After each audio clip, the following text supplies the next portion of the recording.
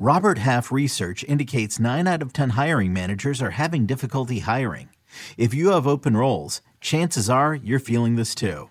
That's why you need Robert Half. Our specialized recruiting professionals engage with our proprietary AI to connect businesses of all sizes with highly skilled talent in finance and accounting, technology, marketing and creative, legal, and administrative and customer support.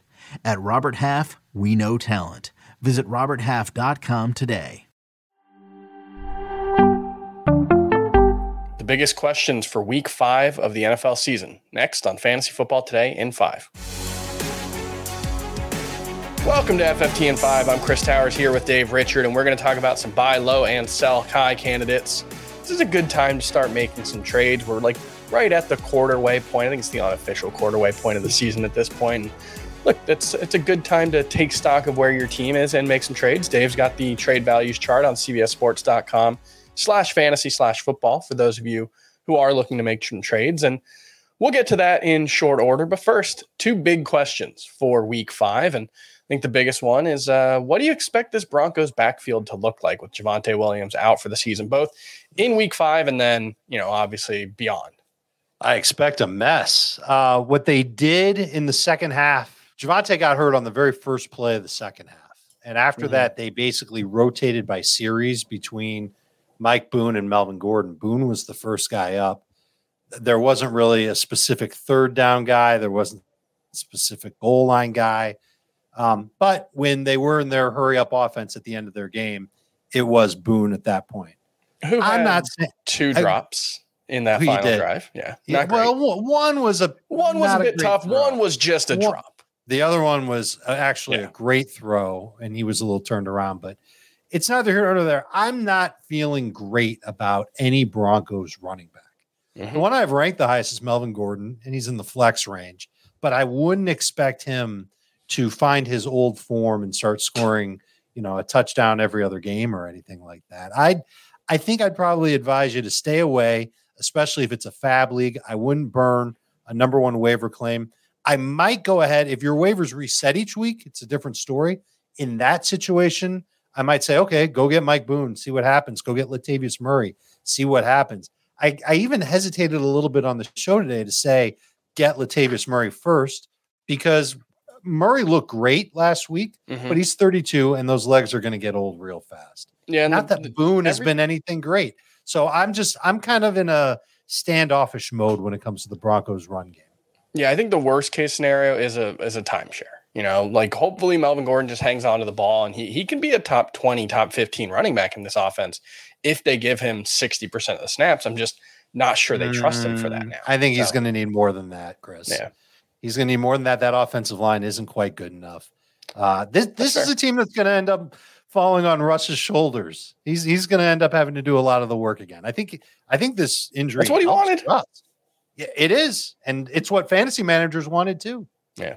All right. What do you expect from Miami's offense with Teddy Bridgewater in at QB? Where we found out on Tuesday, not unexpectedly, that Tua Tagovailoa is not going to play in week 5. Chris, I would expect the play calling to be no different with Teddy Bridgewater under center. Here are the differences between Bridgewater and Tagovailoa. I actually think Bridgewater has a stronger arm. I think he can push the ball further downfield. There's that big throw that Tyreek Hill had last week, the big catch. Tyreek Hill didn't throw the ball. He caught it, but it was over 60 yards. It was the longest pass at that time in the NFL as far as air yards goes. And it wasn't from Tua. It was from Teddy. And I think where Tua wins is on velocity and accuracy inside of maybe 20 yards, 30 yards, somewhere in that range. Those intermediate throws, let's call it 20 yards. I think Tua wins there compared to Teddy. Bridgewater might make some mistakes, and he might struggle to see open receivers a little bit later than Tua, but I don't think the drop-off is that bad. We talked about Jalen Waddle as a buy low candidate, as a matter of fact, because I think some people are a little nervous about him because he didn't get all those targets last Thursday against Cincinnati. But I'm telling you, he's going to end up being just as big a part of this offense, no matter who the quarterback is. They love him in Miami, and I think he's going to be – I think the time is right to go and try and trade for him. Probably don't have to give up anything close to what you had to when you drafted him as a round 3 or round 4 pick a month and a half ago. All right, that kind of answers my next question, but we'll move on to the trade talk and give me another buy low candidate besides Jalen Waddle. And I'll throw Kyle Pitts out there. I don't know if that's who you wanted to go with, but definitely he's got to be better than he has been. So I'll buy he's got to be better, but this is a team that we saw it last week. Let's just talk about Pitts. I was going to say Aaron Rodgers, but that's not exciting. So let's just focus on Pitts. You saw it last week. Not only did Arthur Smith decide, let's just run the ball. Yeah. He literally said, let's run the piss out of the ball. Can I say that on F15.5? Is this a family Probably. show? But listen, he said it and it went through on Twitter, so it must be fine. They did a great job with it. They've got some pretty decent runners, and that offensive line, when it comes to run blocking, maybe not as bad. So they might go ahead and stick with that and a lot more running moving forward. And it's been that way pretty much since Mariota's taken over. The targets haven't really been there. He's had one good half of football through 8 halves of games this year. So I'm not seeing huge upside for Kyle Pitts. I'm starting to think that he was a bust. But if there's somebody in your league that's going to give him away, you can just give up one of your bench players for him, then maybe you go ahead and do it and hopefully score some touchdowns along the way. All right, give me a sell high candidate then. Well, I've got 2 from the same game. And when the Seahawks and the Lions got together, they scored 93 total points. Obviously, some season high fantasy point games for Rashad Penny and TJ Hawkinson. Absolutely would love to sell high on them. Somebody's going to be desperate for a running back. We talked about Javonte Williams and him being gone. The Broncos would love to have him. But I think fantasy managers that lost Javonte Williams, they would love to have Rashad Penny. You should trade him to them, assuming that he's depth for your team, and he should be. No one drafted him as a top 70 pick as a starter. So I think there's a real great opportunity to sell high on him. You know what his injury history is. And Hawkinson just exploded versus one of the worst pass defenses in the league, with the Lions' number 1 and number 3 receiver not playing and without DeAndre Swift. When is he ever going to get an opportunity to do what he just did again? It's not going to happen.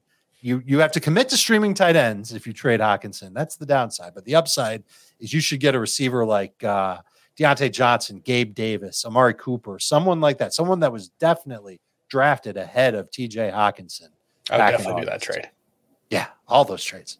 All right, well, I've got one league where I've got TJ Hawkinson and Kyle Pitts, so wish me luck. I'm going to make a trade this week. Go. I'd love to hear what it is. I want to know what it is. You better tweet me when it happens. I'll let you know. All right, that's going to do it for FFT and 5. We'll be back on Thursday's episode with some Week 5 start-sit calls. We'll see you then.